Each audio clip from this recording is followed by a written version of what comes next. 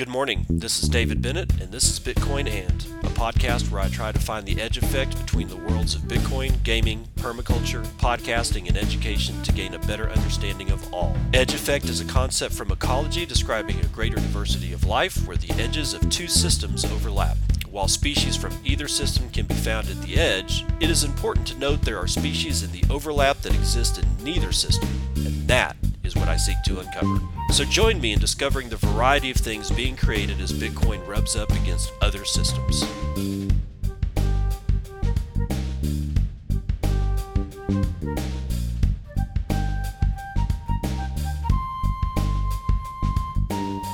It is 8:43 Central Daylight Time. It is the 19th of April, 2022, and this is episode 576 of Bitcoin. And I just saw something from Jack Dorsey, that kind of made me a little sad, honestly.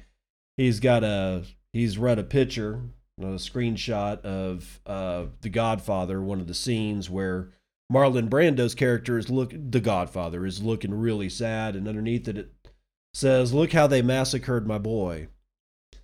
And he's in a discussion with, basically it's a reply tweet to people that are saying, things about Jack, sort of like this, like, well, if you had such a problem with the board, then why didn't you change it when you had the chance, and that kind of shit. And he's trying to tell him that he wasn't able to say anything, basically. And that what happened is that when you get right down to it, here's what happened. Jack creates this company with a couple of people. It ends up being one of the most successful ways to communicate short bits of information to a mass audience very, very quickly.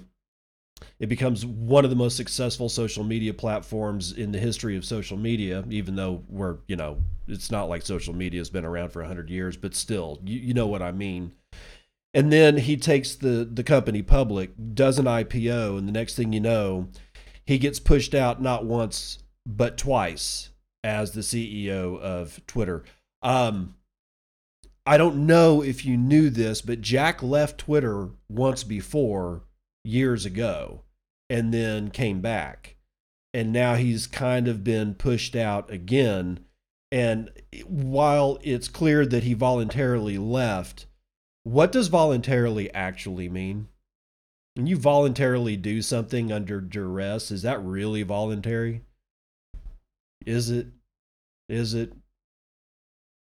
lesson to be learned is that we're past the point where you should feel safe by building a company with plans of doing an IPO to get smoking rich.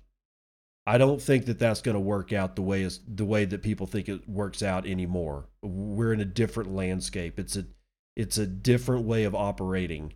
And the minute you take your company, let's say you build a company, any company, and you make it big enough to where you can raise funds by doing an IPO and selling your stock and taking your private company, quote unquote, public, the very worst of the human condition, the human detritus, as it were, will crawl over your board and will make changes that you thought you could control, but you don't control it.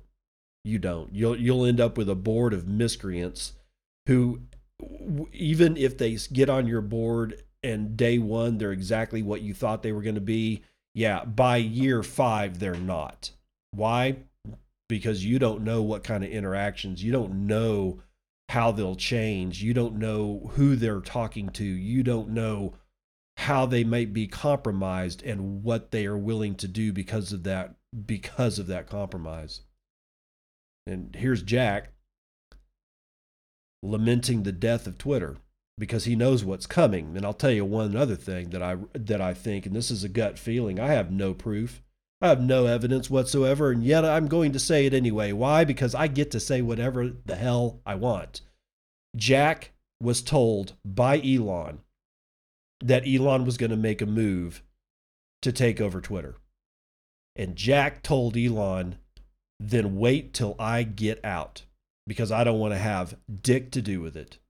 I don't want to be in that fight. I don't want to be in the boardroom. I know how these idiots are going to react. And how are they reacting?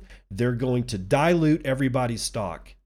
If Elon starts acquiring more Twitter stock and gets to some, I think it's 15% of outstanding shares that the board does not approve Elon to buy, then all of a sudden they're going to start printing more shares. And who gets to compete with that? Only the people that have a shit ton of fiat chilling out in some vault somewhere where they can continuously buy more Twitter stock so that they don't get diluted out of their shares. Who is that not going to include? That's going to include your generally speaking, it's going to include your, teenage 20-year-old, 30-year-old, working a fiat, slave labor job who does not have the money and has bought a whole bunch of Twitter stock because they thought it was going to help them save money for whatever reason, that stock shouldn't be used as a savings vessel. In either event, they're not going to have the fiat to be able to continuously buy shares of Twitter so that they don't get diluted out of their position. And even if they did, it just means that they're spending a lot more money to keep the value of their Twitter stock at a stasis at which they're comfortable. So either way, you lose. A public company as large as Twitter is so scared that they are going to dilute the positions of every shareholder in the world because one guy may or may not have machinations on free speech. I don't necessarily trust Elon Musk to come in and quote unquote save Twitter and restore it to free speech and give everybody their voice back and all that kind of shit. I no more trust that boy than I would bats in a belfry. Why? Because they're all crazy. They're all psychotic. But be that as it may, the lesson should be learned. If you are going to start a company and you are doing it simply because you know it will work and that at one point or another you'll be able to IPO it, then you better have an exit plan. You better have an exit plan. Because if you don't, somebody will find an exit plan for you. Now, meat. How should you eat it? I don't know.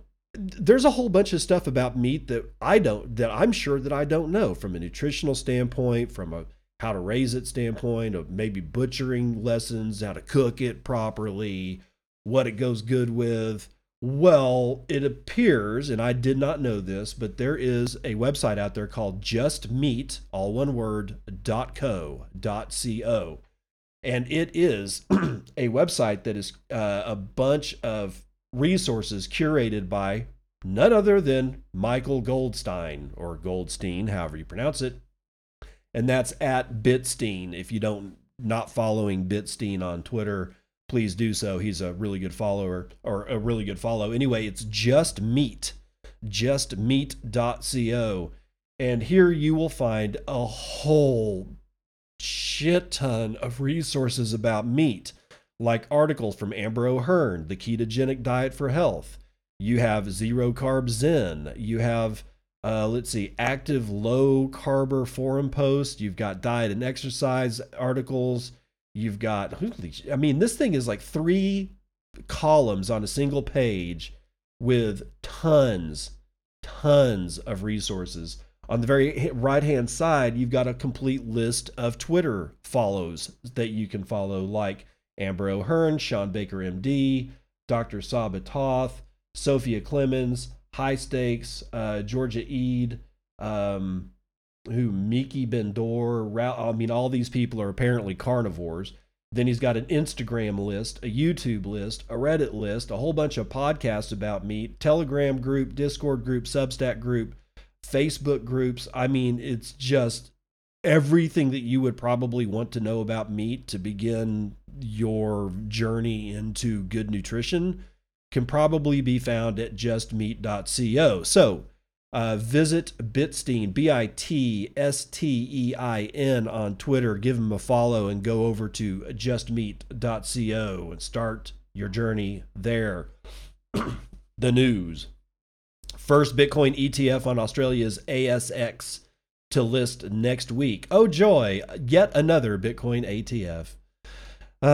This is, by the way, written by Nomsios out of Bitcoin Magazine. The first Bitcoin exchange-traded fund on Australia's main market, the Australian Securities Exchange, or ASX, is set to list next week as the country's major equity markets clearing house gives participants the green light, reported the Australian Financial Review.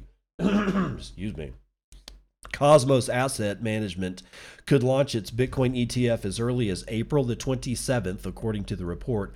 However, contrary to what has become the norm in similar offerings around the world, Australia's first Bitcoin ETF would not invest in BTC directly.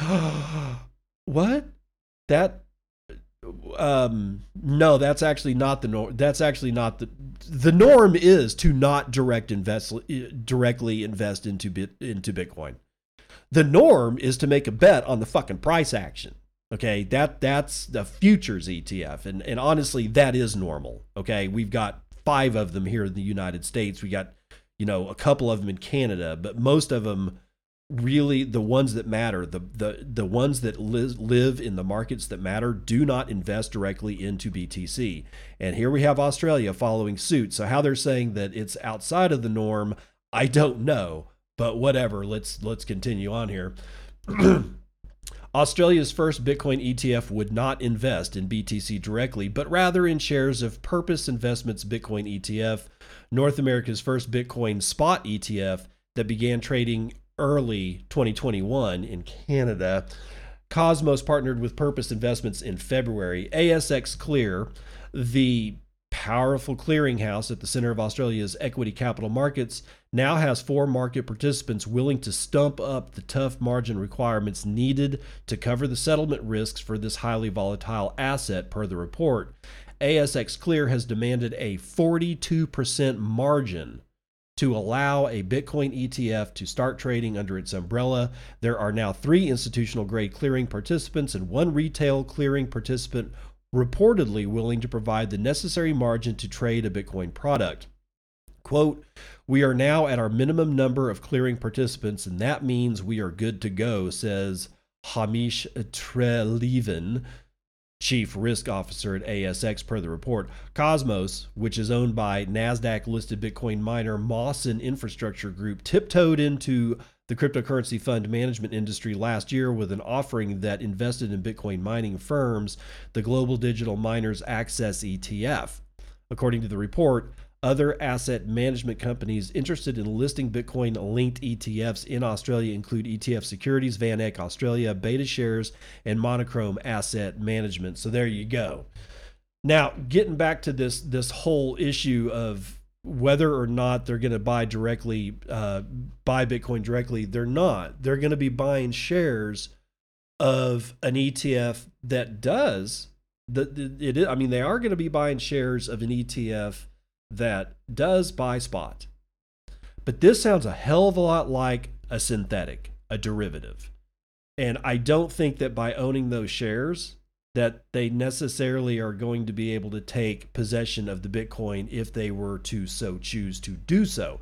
However, I do not know, because it is not made clear in this article, if they would have that option.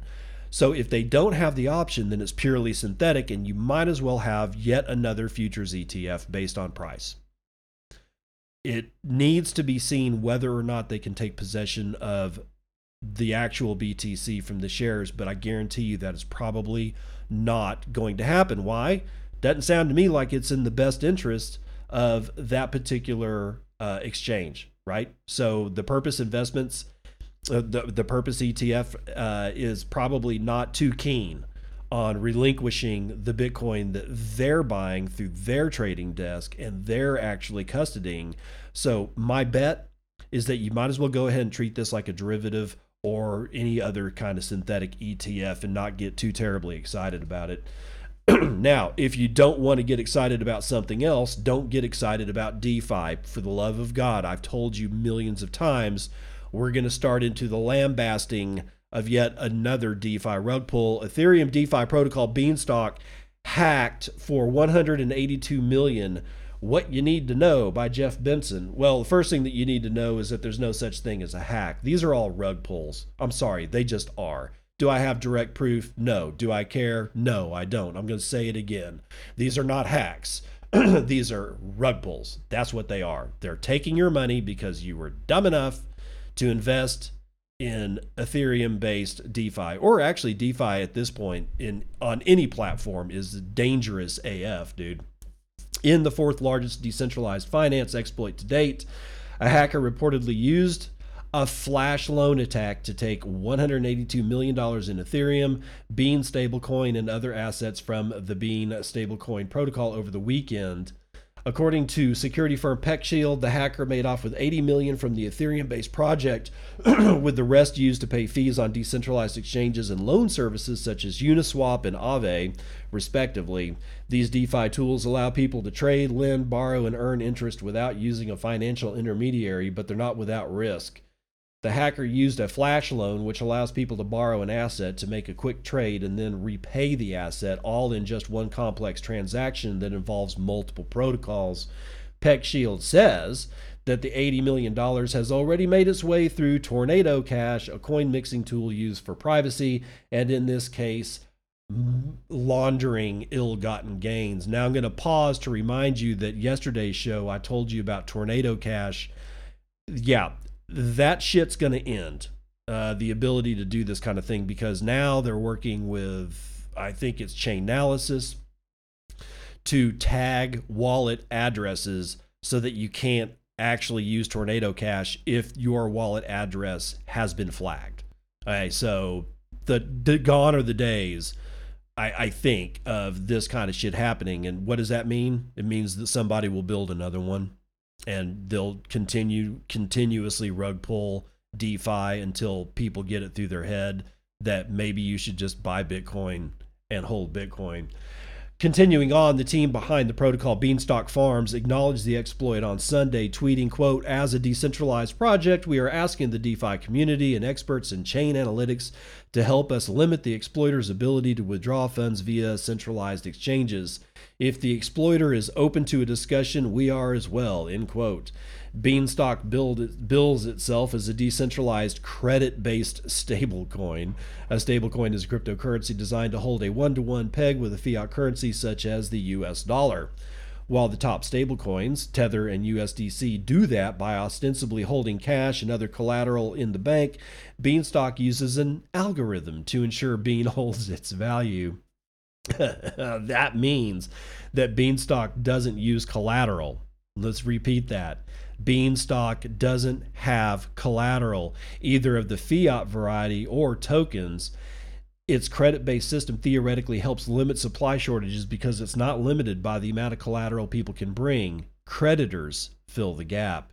That sounds very dangerous, ladies and gentlemen.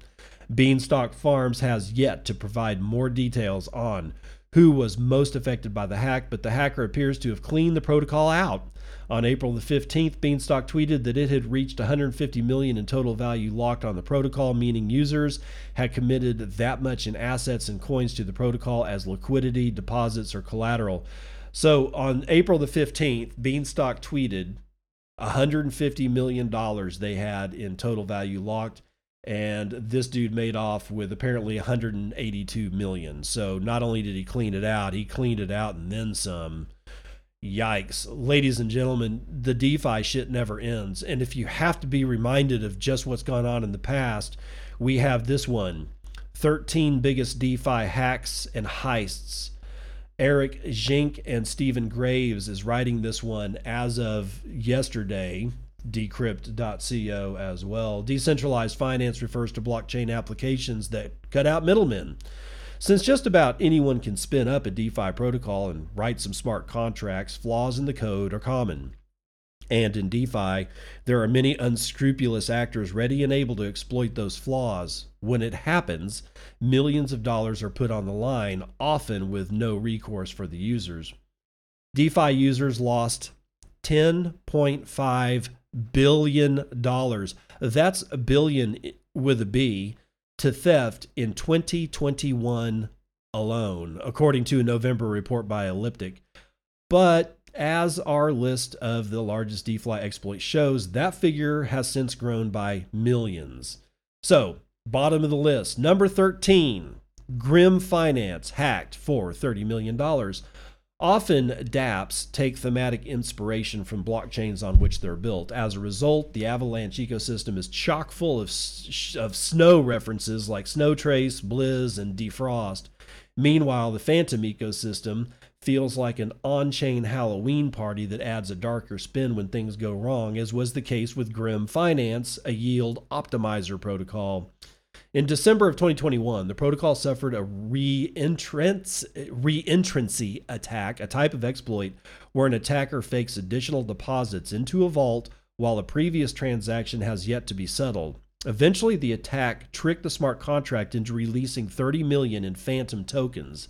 DeFi protocols normally use reentrancy guards, pieces of code that prevent such attacks. Grim Finance's audit report from Solidity Finance incorrectly stated that the protocol had reentrancy guards in place, a reminder that audits are no guarantee that exploits won't happen.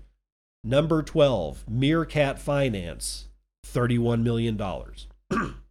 Sometimes it doesn't take long for a DeFi protocol to suffer its first exploit. Binance Smart Chain-based lending protocol Mir Finance lost $31 million in user funds one day after it launched in March 2021. One day, ladies and gentlemen, 24 hours, and it was hacked for all of its cash.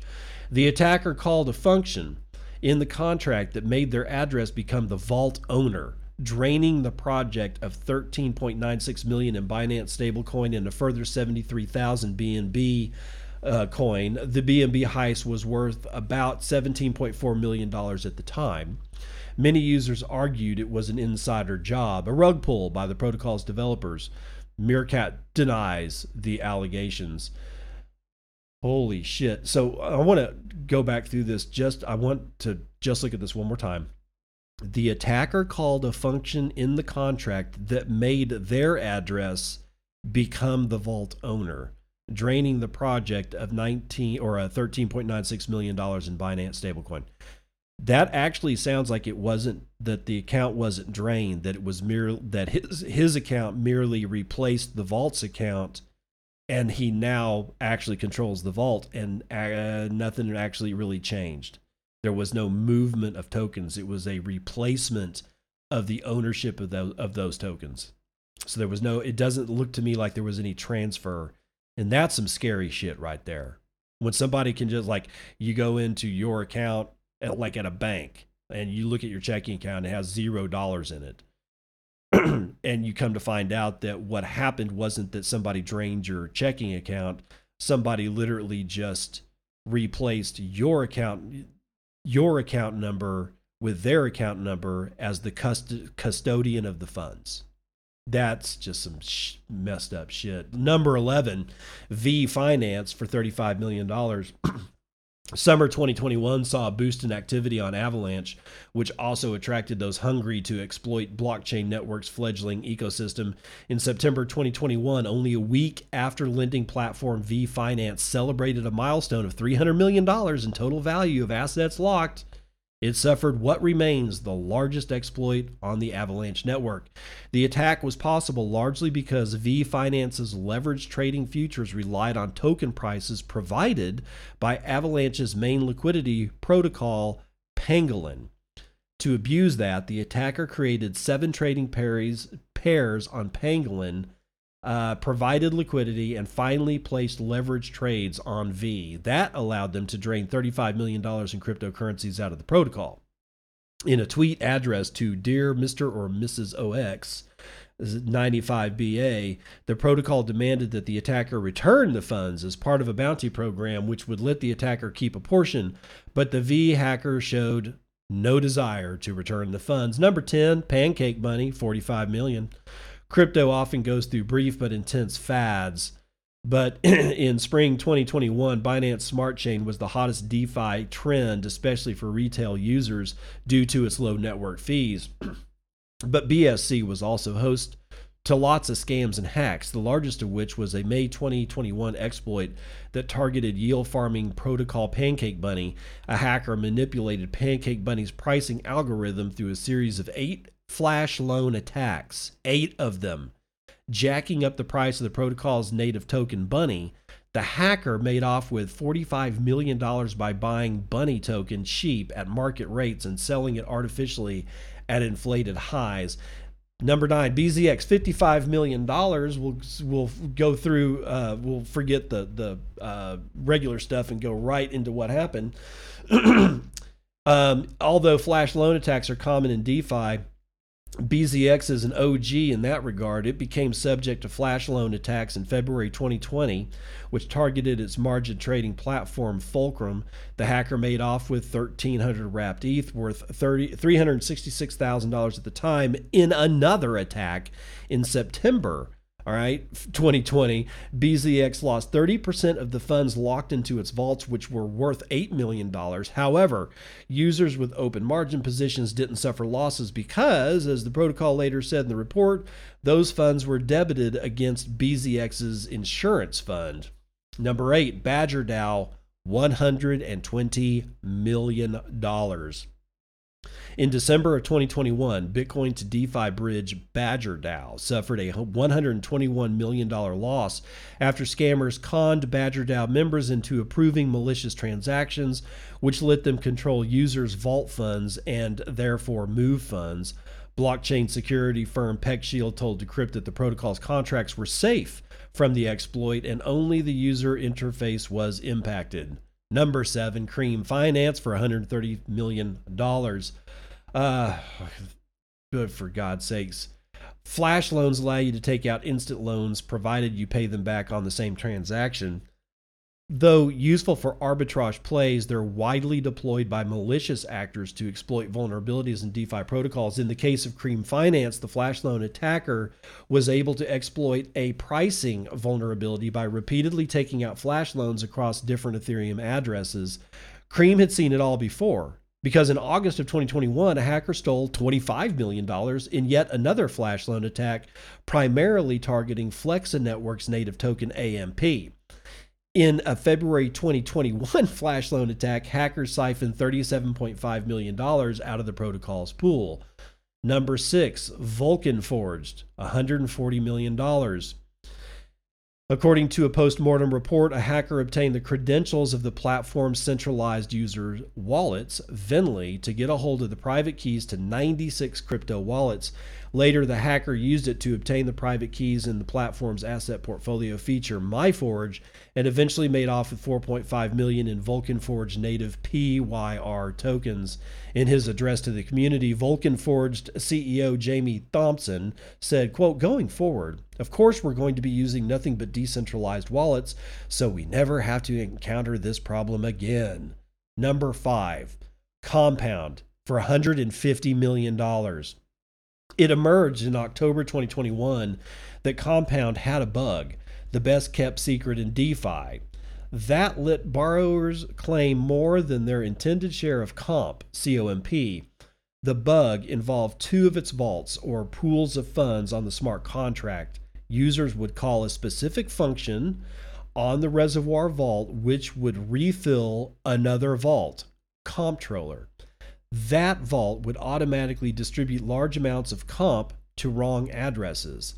The leaky tap was the result of an error introduced in a previous protocol update, and after $80 million in comp was sent to the wrong people, the team rushed to patch a fix. But before any fix could be implemented, the protocol required a governance proposal to pass. It was created on October the 2nd and finally accepted on October the 9th. While the community debated, the vaults lost a further $68.8 million. How did Compound founder Robert Leshner try and get the money back? By tweeting, quote, "Anyone who returns comp to the community is an alien gigachad, and if a squad of alien gigachads ever summon me, I will appear."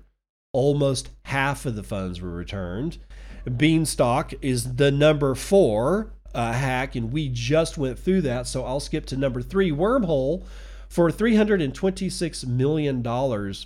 Good Lord. The hacker targeted the bridge's leg on Solana, where users must first lock Ethereum into a smart contract to get an equivalent amount of wrapped Ethereum. The hacker managed to find a way around this by minting wrapped ETH without locking up ETH in a wormhole. Good Lord. Jump Trading Group, a stakeholder in Wormhole's development, took the initiative to replenish Wormhole's Ethereum coffers and make it whole again. Number 2, Ronin for $500 million. That's billion with a B. NFT powered play to earn game Axie Infinity is one of the biggest crypto success stories of the year, or last year. On March 23rd, 2022, it became the victim of one of the largest hacks in crypto, with an estimated $552 million in cryptocurrency drained from the bridge to its Ronin sidechain using hacked private keys. By the time the exploit was disclosed by Axie Infinity, developer Sky Mavis a week later, the value of funds stolen had risen to $622 million. According to a report from Sky Mavis, the attacker used a backdoor through our gas-free RPC node, which they abused to get the signature for the Axie DAO validator, end quote. Explaining that in November of 2021, Sky Mavis turned to the Axie DAO to distribute free transactions due to high user load. The report added that, quote, the Axie DAO allow listed Sky Mavis to sign various transactions on its behalf. This was discontinued in December of 2021, but the allow list access was not revoked, end quote. Using the exploit, the attacker was then able to sign transactions from 5 of the 9 validator nodes on the Ronin network, including Axie DAO's node and 4 of Sky Mavis's very own nodes. This in turn let the attacker forge transactions and claim 173,000 wrapped Ethereum and 25.5 million USDC, totaling around $622 million. Calling it one of the bigger hacks in history, Axie Infinity co-founder Jeff Zierlein noted that there's a chance that the attacker can be identified and quote unquote brought to justice. Yeah, good luck on that. Poly Network is the number one DeFi rug pull, $611 million at the time. The heist began when a hacker exploited a vulnerability in Poly Network's contract calls, pieces of code that power the protocol. The hacker swiftly made off with $611 million in various cryptocurrencies, leading Poly to publish a letter of despair with the salutation, "Dear Hacker." That communication attempt and subsequent outreach efforts eventually worked. The protocol offered a bounty of $500,000 and the opportunity for the hacker to become its chief security advisor. But in an on-chain Q&A session, the hacker explained that the exploit was only meant to teach Poly Network a lesson. Returning the stolen funds was always the plan, they said. Cryptocurrency security firm SlowMist said it identified the attacker's identity markers and that the exploit was likely to be a long-planned, organized, and prepared attack. Quote, now everyone smells a sense of conspiracy, the hacker said, denying they're an insider. But who knows? Let's run the numbers.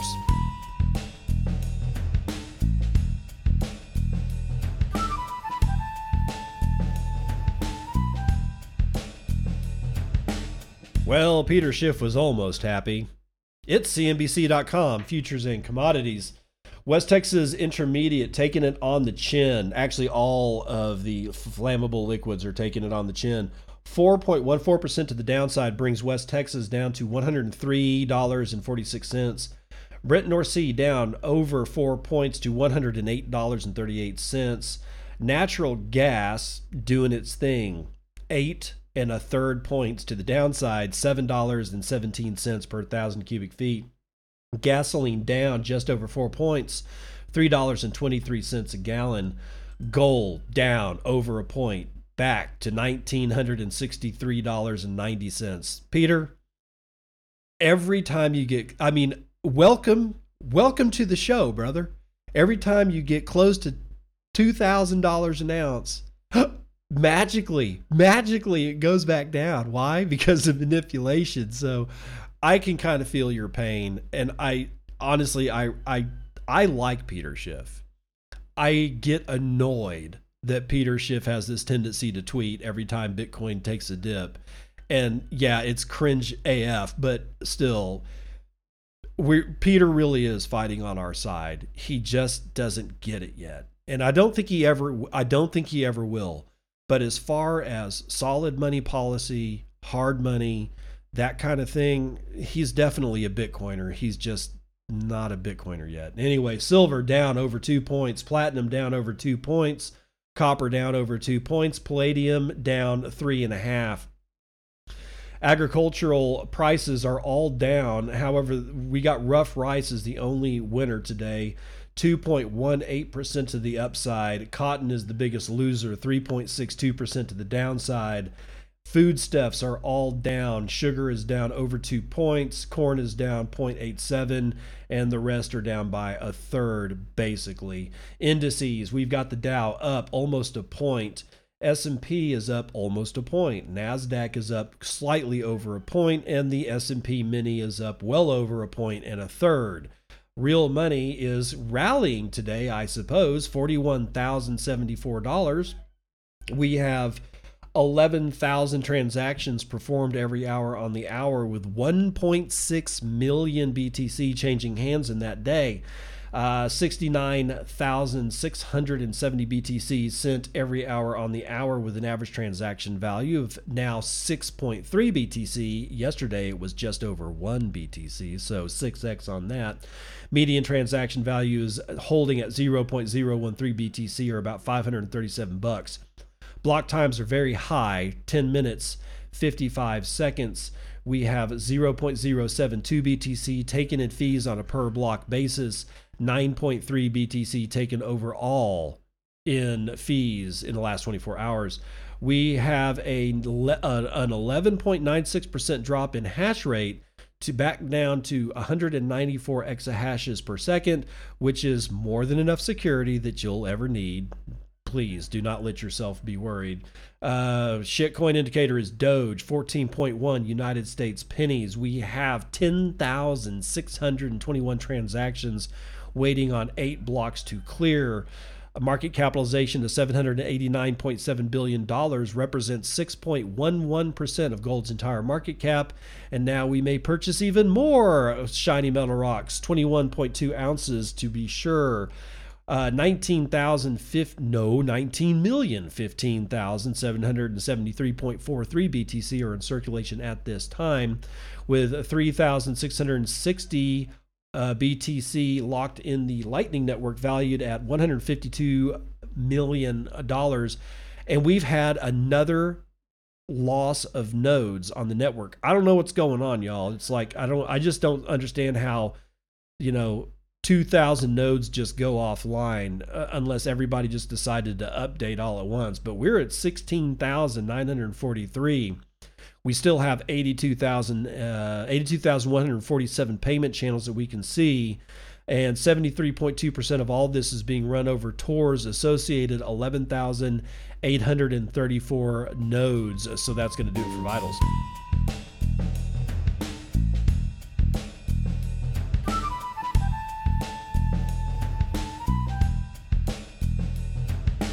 Welcome to part 2 of the news that you can use. Terra's Luna surges 17% as UST becomes the third largest stablecoin. Ladies and gentlemen, I told you should be watching this, not because you should go buy Luna, but because you should just be watching this simply because, well, they own a lot of Bitcoin. In fact, these people own more Bitcoin than Elon Musk does, or at least Tesla. We don't know what Elon Musk has privately, but we do know what Tesla has, and Terra has more Bitcoin than Tesla, and that honestly gives me reason to be fairly disconcerted. Okay, so CoinDesk, Shara Malwa is writing this one. Get out of my way, ad. Terra Luna's outperformed the wider crypto market with a 17% bump in the past 24 hours, pushing prices to over $90 in Asian hours on Tuesday. Luna pushed past the $80 and $82 marks, pivot support level to as much as $92 during early Asian hours. Profit taking saw prices fall back to $89 at writing time, another support level for the token. The move comes after a nearly 37% drop in the first 2 weeks of April, following lifetime highs of $120 earlier this month. Luna is a governance token for money market protocol Terra. The spike comes as Terra's algorithmic stablecoin UST toppled Binance, which is BUSD, to become the third largest stablecoin by circulation during the later hours of Monday. Terra also became the largest buyer of Convex's CVX token over the past 30 days, with over $17 million in purchases, according to research from Delphi Digital. Convex is a protocol that allows users to earn fees without locking their CRV. The token of the decentralized lending project Curve. Fees earned on Terra's deposits are distributed among Terra's users. Good God, this sucks. This is not sitting well with me. Now they're buying complete shit coins. Stable coins are cryptocurrencies pegged to fiat currencies. Algorithmic stablecoins, however, like UST, take this one step ahead and can be backed by a basket of assets such as Bitcoin without depending on any centralized third party to hold those assets. In February, major crypto funds led by Jump Crypto invested $1 billion in Luna Foundation Guard, a Singapore-based nonprofit that aims to maintain UST's peg by purchasing several assets as reserve backing. LFG has since purchased Bitcoin, Avalanche's AVAX, other stablecoins, data shows, with Terra also donating 10 million Luna worth $890 million at current prices last week. The reserves currently sit at $2.48 billion at time of writing, with 69% held in Bitcoin. So they are on a buying spree. The question I have is, where are they getting the liquid capital to make such purchases? Follow the money, and you'll find what is emanating the stench. Bit licensed, speaking of stench, Bit licensed crypto firms ordered to pay annual assessment fees in New York. How is this not a protection racket that would come under the RICO laws in the United States? How is this not a protection racket? How is this not straight up mafia bullshit? I don't know. Maybe Jesse Coughlin will tell us more from Cointelegraph. The cost of running a crypto business in New York is about to rise, with the state government gearing up to require companies holding a Bit license to pay assessment fees to ensure that they're complying with regulations. That's like owning a restaurant and having to pay for your health inspection. I don't know if they actually do that in New York. If somebody knows whether or not you have to pay for your own inspection as a food service provider in New York, let me know.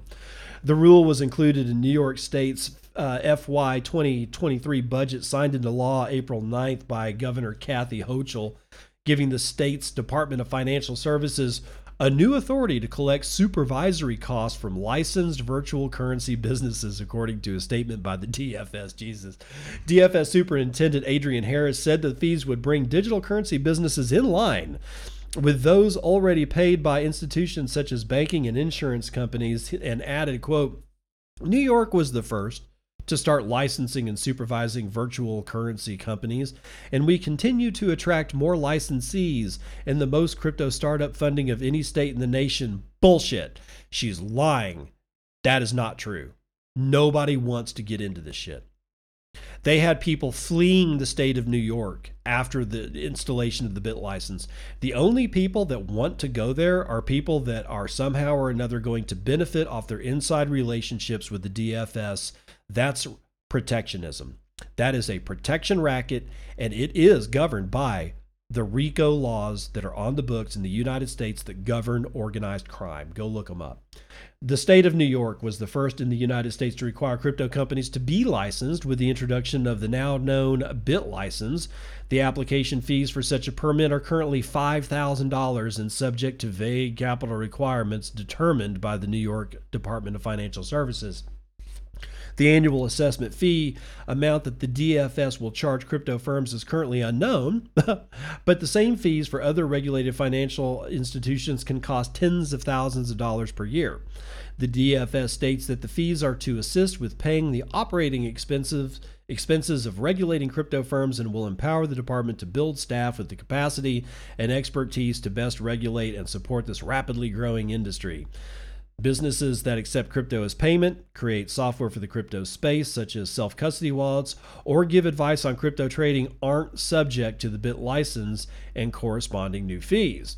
Recently, the regulation and licensing of crypto in the state have come under fire, with billionaire investor Bill Ackman sharing his thoughts in February about New York's failing policies and how it could make him leave the state. Ackman appealed to Mayor Eric Adams and Governor Hochul to address the increasing concerns around regulation, saying that easing restrictions and removing regulatory barriers could make New York a crypto center of innovation. Mayor Adams ran with plans to make New York City the center of cryptocurrency industry, even taking his first 3 paychecks in Bitcoin. Analysis from Cointelegraph in November shows that it's really up to the New York DFS and state government to enact changes that will attract the industry. So the governor, Mayor Adams, basically lied to all the New Yorkers saying he was going to do it, when in fact he knew full well that he didn't have shit to say about it. And that's your generally speaking, that's your run-of-the-mill politician today. Ireland, speaking of politics, bans political crypto donations on foreign interference plans. Jesse Coughlin, writing it for Cointelegraph, donations made to political parties using cryptocurrencies will be banned in Ireland under new political integrity laws drafted due to concerns around foreign interference in politics. Amendments proposed by Minister Drocha O'Brien also covers rules around foreign donations, misinformation, and other transparency requirements for political parties, citing fears of, you guessed it, Russian interference in Ireland's elections. Speaking with The Independent on Monday, O'Brien said that the laws will further protect Ireland's democratic system given the escalating threat of cyber warfare targeting free countries, and a newly established electoral commission will oversee compliance with the laws. You know, we should probably just go back to paper ballots. We did it before. We did it before with several million people. Actually, well over 200 million people in the United States. In the 70s, we were able to do it. Why is it necessary? Why do you have to have it electrified and transmissionified and transmorgified into internet voting? Why? Well, because it's easier to cook the books, ladies and gentlemen. Anyway, it is unclear what percentage or monetary amount of political donations are currently paid to political parties or individuals using cryptocurrency. Cointelegraph contacted Minister O'Brien and the Standards and Public Office Commission for comment, but nobody said nothing. O'Brien started his campaign to reform the laws in January 2022, establishing a task force of political scientists and legal experts to investigate new election laws due to concerns about the escalating Russian-Ukraine war. The task force advised on a series of measures that would build a legal and digital bulwark against election interference in the country, including parties providing streamlined accountancy reporting and declarations on adherence to the new political funding laws. The banning of crypto political donations isn't unheard of. The state of California banned the practice in 2018, citing issues of transparency and that cryptocurrencies are hard to track. 3 other United States, including Oregon, Michigan, and North Carolina, also have laws against using cryptocurrencies in campaign financing, according to data from Multistate. The Irish Central Bank has taken an unfriendly approach to crypto in the past. As recently as February, the bank stated that it was unlikely to improve investment funds with exposure to crypto for retail investors as they lack a high degree of expertise. Okay, so your ignorance is causing people to remain poor. Oh, joy. The Central Bank of Ireland also issued a warning to consumers the following month on crypto assets, advising them to be mindful of the risks of misleading advertisements, particularly on social media, where influencers are being paid to advertise crypto assets. Now that actually makes sense, but we have other fish to fry. Let's do this one. Blizzard president, World of Warcraft publisher, isn't doing NFTs. Tim Hockey, Decrypt.co. The president of Blizzard Entertainment, Mike Ybarra, was quick to shoot down suggestions that the World of Warcraft and Diablo publishing studio is looking to capitalize on the nascent NFT industry anytime soon. Quote, "No one is doing NFTs," he tweeted over the weekend, replying to video game journalist Andy Robinson, who said that Blizzard is pulling interest in NFTs and play-to-earn games. The poll, Robinson mentions, was designed by British market research company YouGov, and it asked Blizzard fans what they think of several emerging technologies, including virtual reality, video game subscription services, cross-platform play, and the metaverse. While Ibarra's comments appear to close the door on NFTs in Blizzard games, the broader picture still leaves some wiggle room for a different interpretation. Blizzard Entertainment's parent company, Activision Blizzard, is currently in the process of getting acquired by Microsoft in the $68.7 billion deal expected to be finalized next year. The purpose of the acquisition?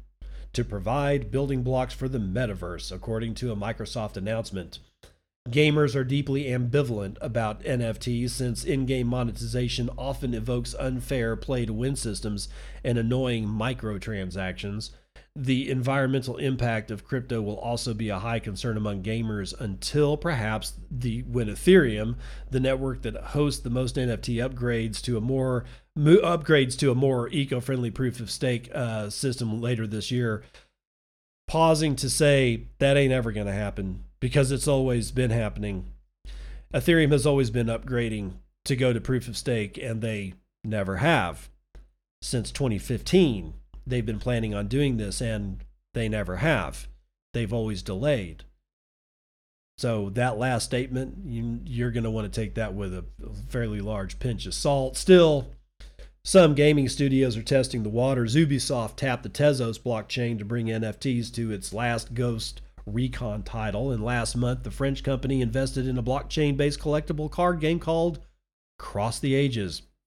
Ubisoft has also acquired land in PixOwl's Ethereum-based metaverse, The Sandbox, and so has Final Fantasy creator Square Enix, or Enix.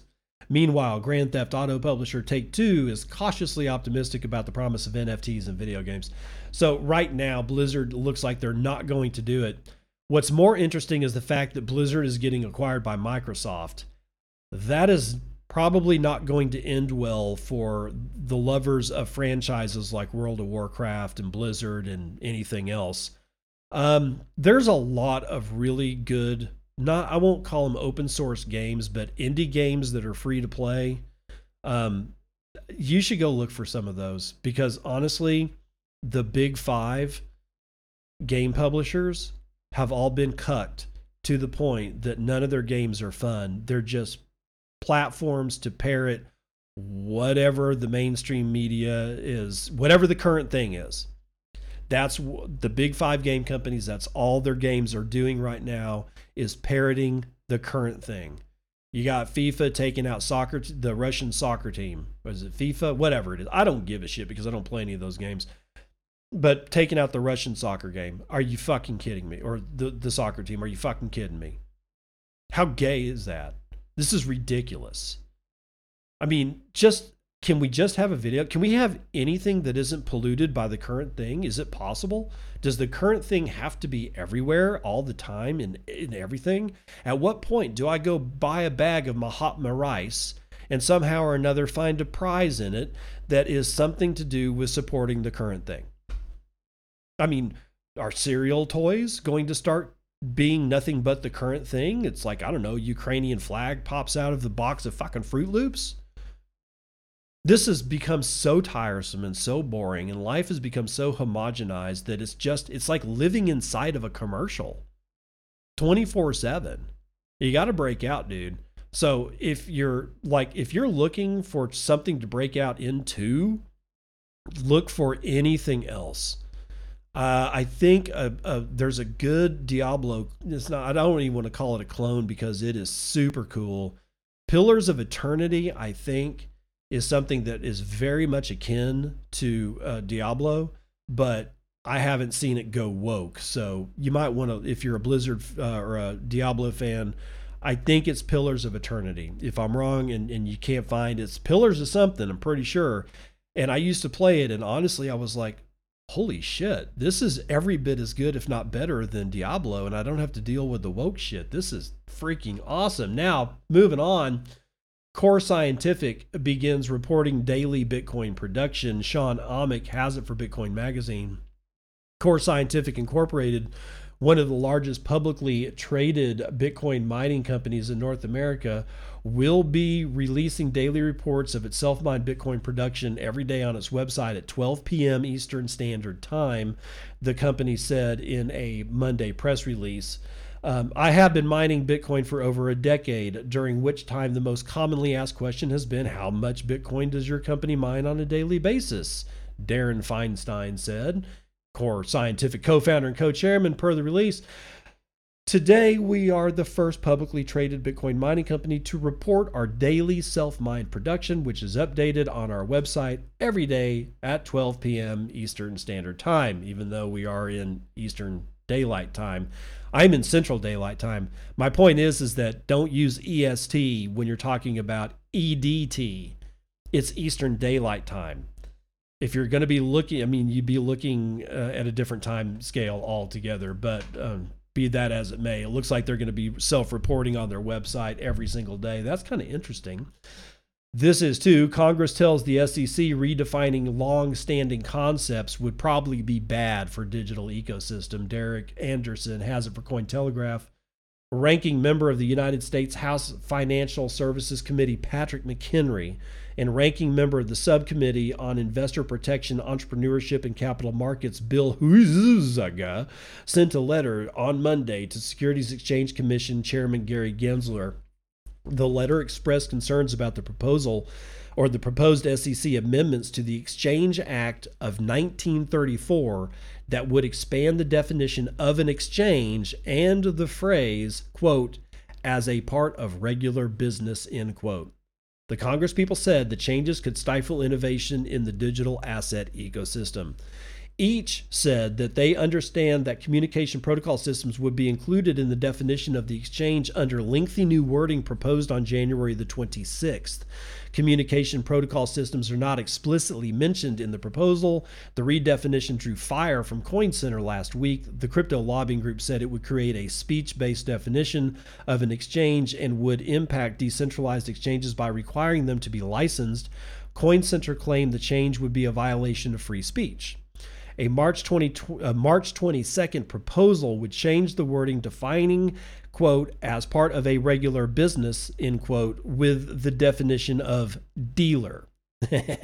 It would extend the meaning of that phrase to someone who engages in a routine pattern of buying and selling securities or government securities that has the effect of providing liquidity to other market participants and require SEC registration for that person. The SEC added in a footnote that the rule would apply to digital assets deemed securities as well. The SEC's analysis in both proposals is insufficient to justify such proposed changes. Most importantly, the SEC fails to identify the problem that the rulemaking are intended to solve, particularly as it relates to requiring certain market participants facilitating digital asset transactions to register with the SEC, McHenry and Huizenga wrote. In addition, the Congresspeople noted the short comment period for the proposals, which are contained in documents almost 800 pages long between them. They asked that the comment period be extended to at least 60 days. We also request that the two rulemakings discussed above be reproposed with sufficient economic analysis, justification, and greater clarity surrounding the internet or the intent of the rulemakings as applied to the digital asset ecosystem, they concluded. Words have meaning, ladies and gentlemen, and when you have words that have ambiguous meanings, well, you get problems. But we're not going to get into it. That's going to do it for the morning roundup.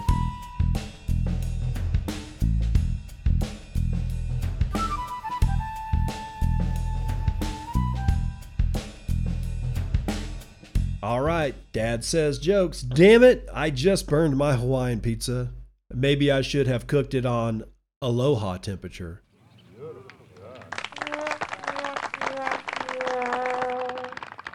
Anybody who puts pineapple on pizza deserves to have their pizza burned. I'm saying it. I'm saying it right now. If you're a pineapple on pizza lover, stop listening to the show.